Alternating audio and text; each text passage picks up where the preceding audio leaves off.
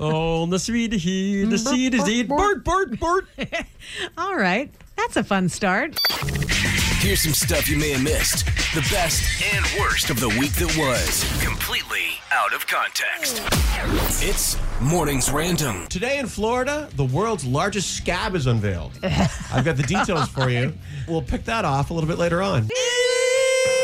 Which you need to have enough lubrication to do, which isn't always easy first thing in the morning. Let's go chitty-chatty. We'll do some mithy-mathy. If you could just sit down with HR for a couple of minutes and talk to them about your proclivity to talk about your testicles, that would be wonderful. Mamie's not a nun. Nanny, not a nun. It's what happens when Steven Tyler burns his tongue on hot coffee.